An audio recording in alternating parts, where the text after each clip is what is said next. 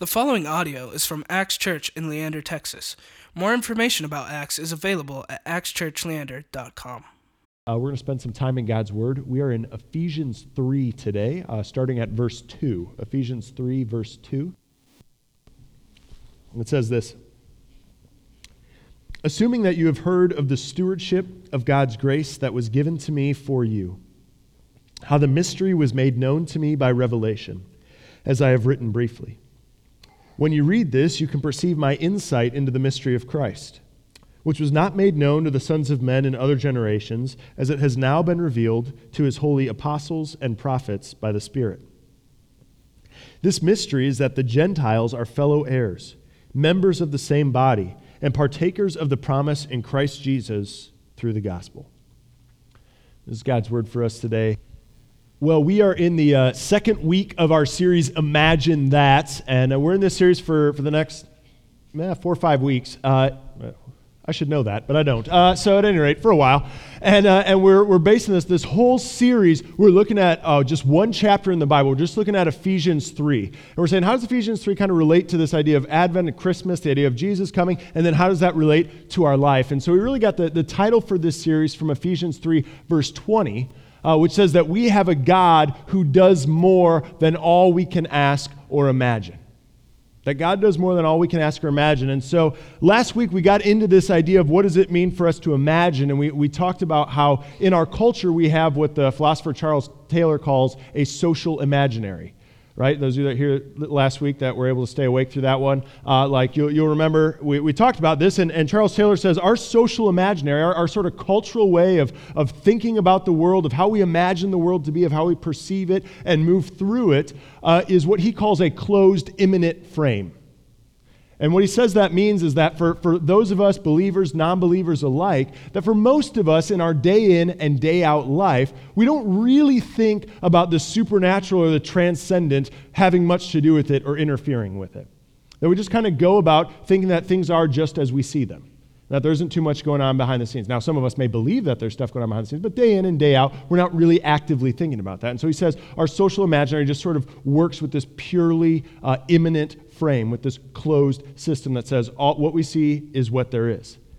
Now, I say all that, but I think every single one of us here, regardless of where you're at in faith, would say that there's moments in life, that there's been moments in your life where it seems like there's something beyond what you see.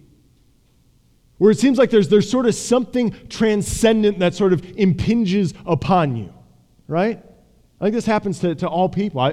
So this last week, my community group, we were meeting and we ended up in this conversation about how sort of each of us have had these moments of sort of wonder and awe and joy or things where it's just like, there's just something bigger going on here, right? Like I remember one gal in my group talked about how, her dad lost his job and it seemed like the worst thing ever, but it actually opened up for their family to move here right as another family member was getting ill, and so they could actually take care of them. And it was just like too much timing was at work there for God's hand not to be involved, right? You ever have moments like that? Right? Or maybe you've just had moments of awe where you're staring at creation or up at the stars or at a mountain and you're just like, there's just something pulling at me here. There's something deep moving inside of me. Or maybe you held your baby for the first time or something like that, and it's like something bigger is happening than just what I see at face value, right? And that's not just for believers, right? Non-believers. This happens to folks who would have nothing to do, who would never step foot in here, right? I did a wedding 2 weekends ago. It was for the captain of my soccer team, and one of his groomsmen was the owner of the soccer club that I play at. And so the owner of the soccer club I play at, the first time I told him I was a pastor, I tried to keep it hush-hush for a while, keep it on the DL, so, because people get weird. We have talked about this a million times, right? It's just like, okay. So anyways, so I finally, broke the news, my deep, dark secret that I'm a pastor, and he said, he looked at me, and we're standing right by the field, and he pointed to the field, and he goes, well, this has been my religion for a long time. And so that's kind of like right where his faith is at, right? And so I'm doing this wedding ceremony, and he's one of the groomsmen, and I look over while I'm preaching, and the dude is like bawling. I'm like, what is going on? So afterwards, he comes up to me, and he's like, bro, we got to talk. Like, something happened to me while you were talking. He's like, I don't know what it is. I don't know what was going on, but it was a good thing. Like, my heart, like something was happening in there. He's like, I don't know what I'm supposed to do. All I know is we got to hang out more. Right? So believer, non-believer, we have these moments of awe. We have these moments of wonder. We have these moments where something outside of ourselves seems to be pulling at us.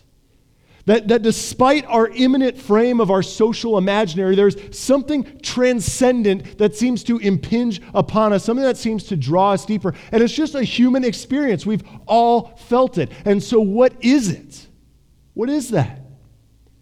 Well, C.S. Lewis puts it like this. Creatures are not born with desires unless satisfaction for those desires exists. A baby feels hunger. Well, there's such a thing as food. A duckling wants to swim. Well, there's such a thing as water. If I find in myself a desire which no experience in this world can satisfy, the most probable explanation is that I was made for another world.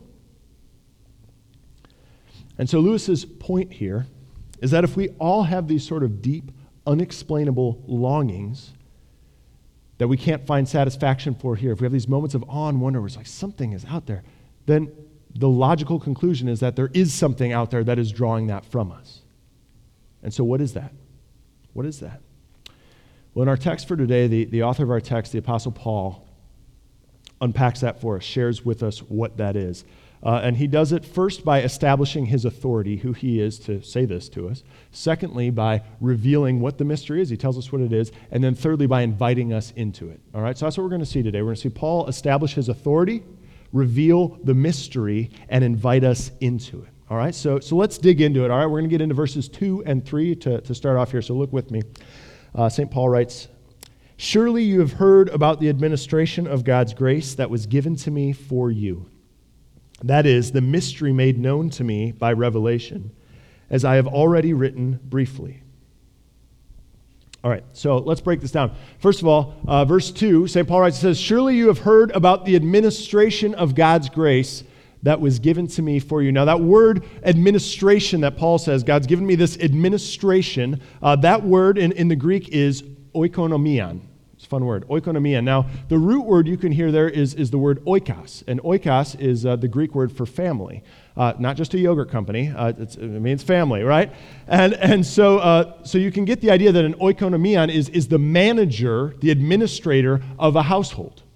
That in an ancient culture that had a large household, they would have had someone that managed the household. So Paul deliberately places his authority, he deliberately places his leadership in the context of family.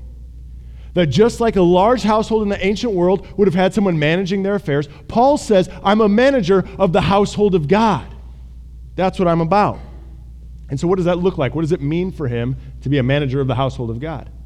Well, he says, I'm an administrator of God's grace given to me for you. For you. So Paul says here, his authority, his leadership is best used. It's best used when he uses it to apply God's grace to God's people.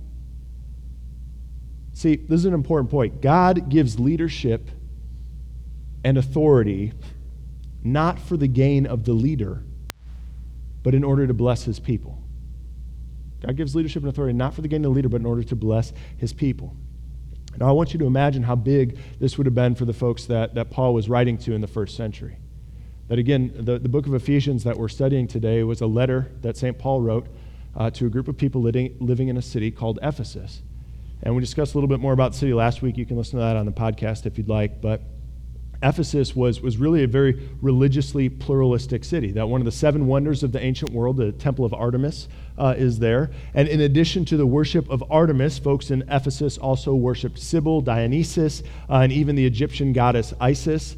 I'm not sure how she made her way up there, but she did. And now what all these gods had in common that were worshipped in Ephesus was that they were known in the ancient world as mystery cults. That all of these were mystery cults. And what that meant is that the adherents to these cults were sworn to secrecy about what they experienced in religious rituals. So these mystery cults were sworn to secrecy about what they experienced in religious rituals. And so in verse 3, when Paul uses this word mystery to these people, this is like a weighty term for them. It's got a lot of a back story behind it. And so what he does is he turns this idea of a mystery cult on its head. It's as if Paul says here, see, he says, the mystery has been revealed to me, and I've written to you about it. So he says, mystery's been revealed to me, I know about it, but I'm not keeping it secret from you. I'm telling you about it. I'm not keeping anything hidden from you. It's as if he's saying to these folks, you know those mystery cults you've been a part of your whole life where weird stuff happened and you weren't allowed to talk about it? Where religious leaders demanded things of you and you didn't know why and you had to obey anyways? Remember where you longed to know about the deeper things of life and that was met with exploitation and secrecy? Paul says that's not how it works in the household of God. He says, my authority exists to reveal the mystery to you. My authority exists to proclaim God's grace to you. See, God gives authority and leadership not for the gain of the leader, but in order to bless his people. And so for those of you that are maybe in leadership positions, either in this church or in the world, in your jobs, in your families, whatever that is, understand that God gives authority and leadership not for your own gain, but that you might bless others. I remember when we were first starting Acts Leander, it was before we ever had a worship service. We were still just like 25 people meeting in the Carey's living room and doing that thing. And I had this idea, we really want service to be core to who we are as a church. And so I said, let's build a house for Habitat for Humanity. And so I had done some of the legwork and met with the folks at Habitat, and I was like, our launch team is going to do this. It's going to be cool. Even before we've launched as a church, we're going to have built a house together. It's going to be awesome. And so I'm inviting everyone in our launch team. I set it up a month in advance, and I say, hey guys, this is coming up. Mark this date on your calendar. It's going to happen. I want you to be there, be a part of it. I'm all excited. And the day finally arrives, and I show up to the site to build this house. 2 people showed up. I'm just going to tell you, it's really hard to build a house with 2 people, right? In fact, it doesn't happen. And so Habitat was really upset with me because I had promised them 20 people, and I was really upset with my team. And so that next week, I went out to lunch with a pastor friend of mine, and I was just griping about this. I was like, man, these people are the worst. They're selfish, greedy. Love y'all now. Okay, it's cool. But I was like, I just can't believe it. It's this, that, and the other thing. And so I'm just getting all upset about it. And he just paused me and he said, Gabe, just shut up. And he said, just as a leader, I know you're a young leader. You're figuring this out. I just want to give you a mantra for when this happens again, because it will. He said, this is the mantra I want you to have in your head as a leader. This is what it means to lead. When we fail, I fail. When we succeed, we succeed. When we fail, I fail. When we succeed, we succeed. Like that was a game changer for me.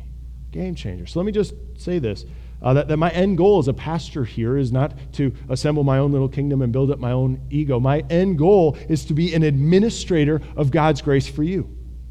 That's it. And that Tanner who we just installed for Acts Church Antioch, that his goal as a leader for them is to be an administrator of God's grace for them. That whatever's going on, the end goal is that we as leaders in the church, like Paul, we seek to apply God's grace for you. And the best way to do that is the way Paul does it, and that's by revealing the mystery. Revealing the mystery. So look with me at verse 4. Paul writes, in reading this, then you'll be able to understand my insight into the mystery of Christ.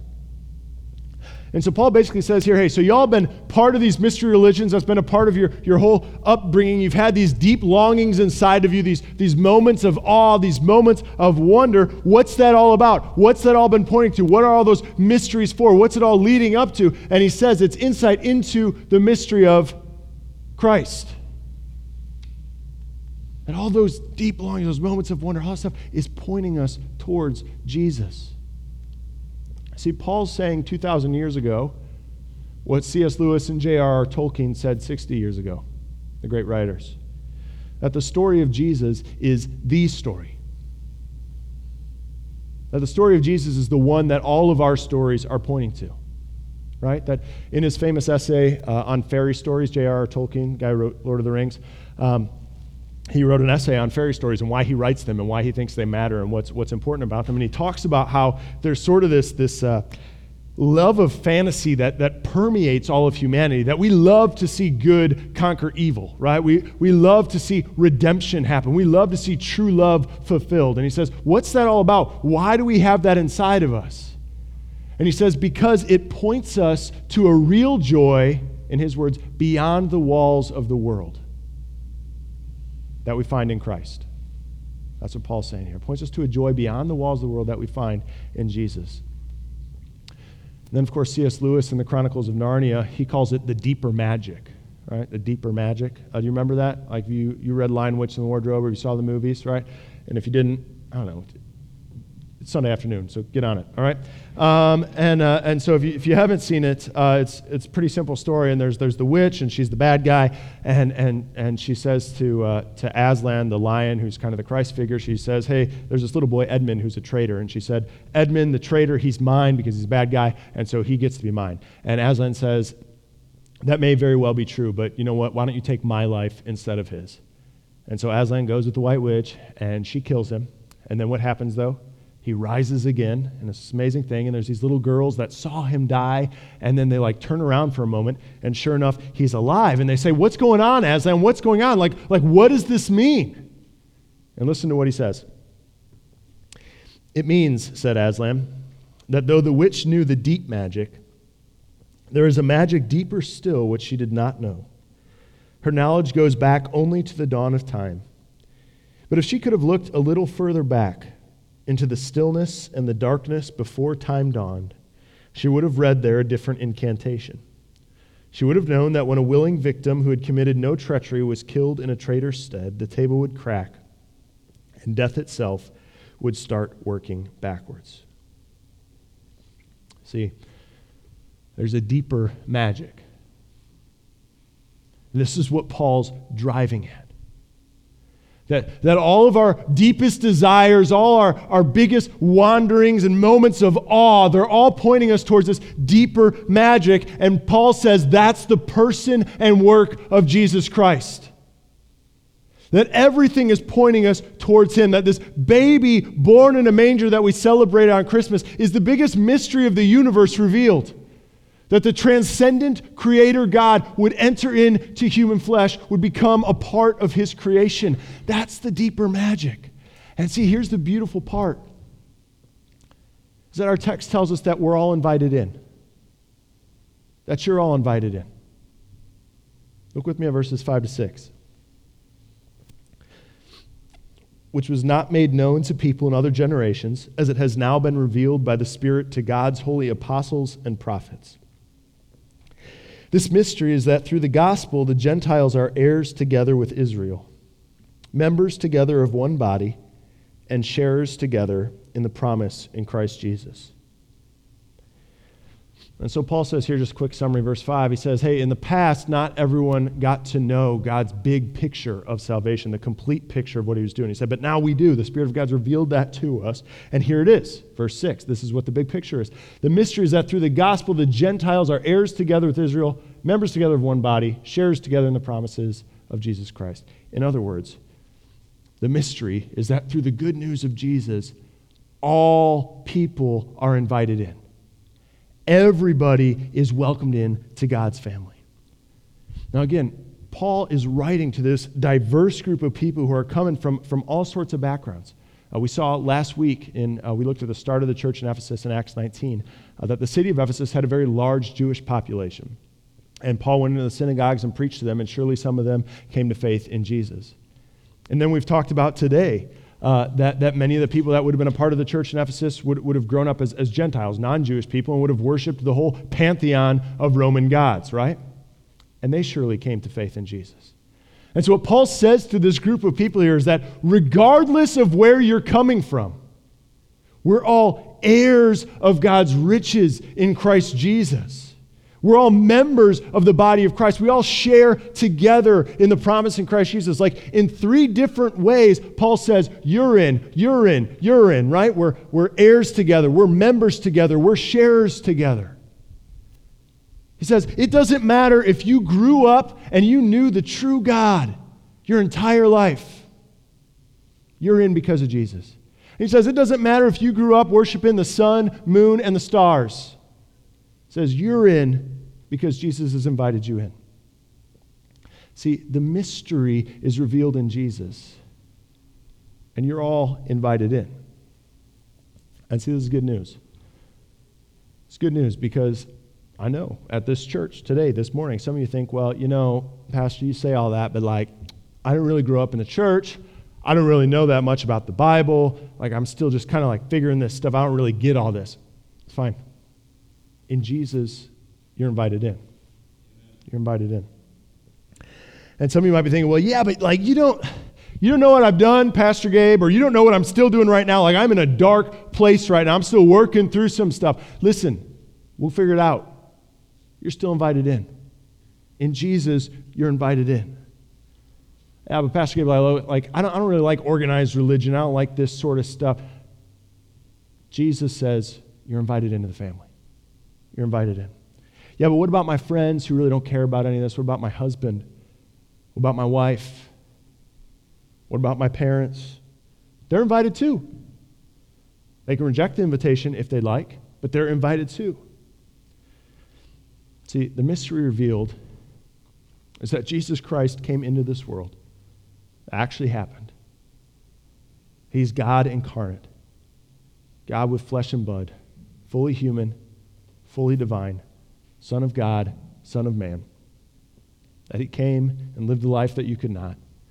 He invited you into God's healing, rule, and reign, and that he went to the cross for your sins. And that he rose again 3 days later, and he offers you eternal life. And he offers you life and forgiveness right now. And let me tell you, in him, your deepest longings can be satisfied. In him, your moments of awe and wonder will actually have an object to land on. In him, you actually get to experience the deeper magic. It's my prayer is that you'd receive that invitation today and every day. I think one of the best ways for us to experience the beauty of what Jesus has done for us is through art. And so Tanner wrote a poem in which he kind of recognizes the mystery of Christmas. And so I've asked him to share that with us, to kind of invite us in and see all that Jesus has done for us.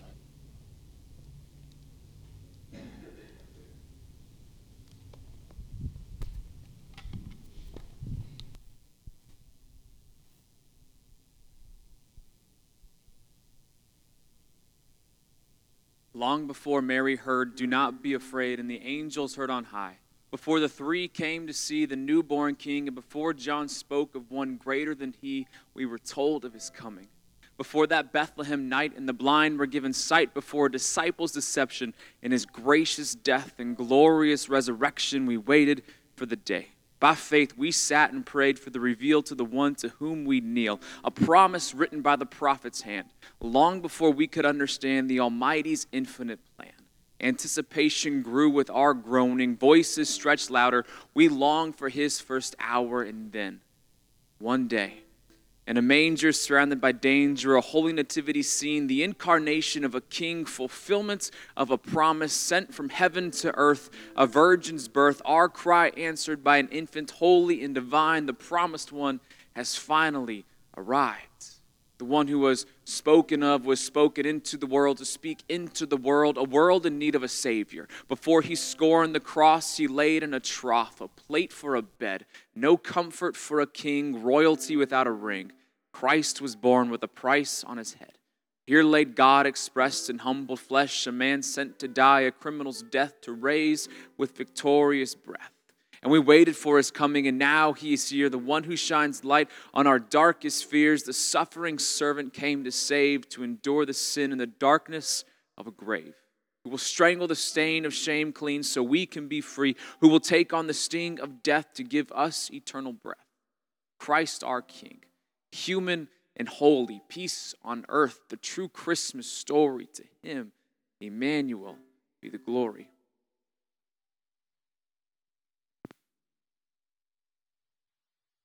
Pray. Lord Jesus, we thank you that you did come for us. We thank you that our longings, our moments of awe can find their hope in you, can find their rest in you. We thank you that you entered into our humanity, that we might know you, that we might know the God who's made us. We thank you that you went to the cross for us, that you rose again for us. Lord, teach us to find hope in you this day and always, to respond to the invitation to be a part of your family. I pray this all in Jesus' name. Amen. Thank you for listening to this podcast from Acts Church in Leander, Texas. Feel free to share this message with others and stay connected with us at actschurchleander.com.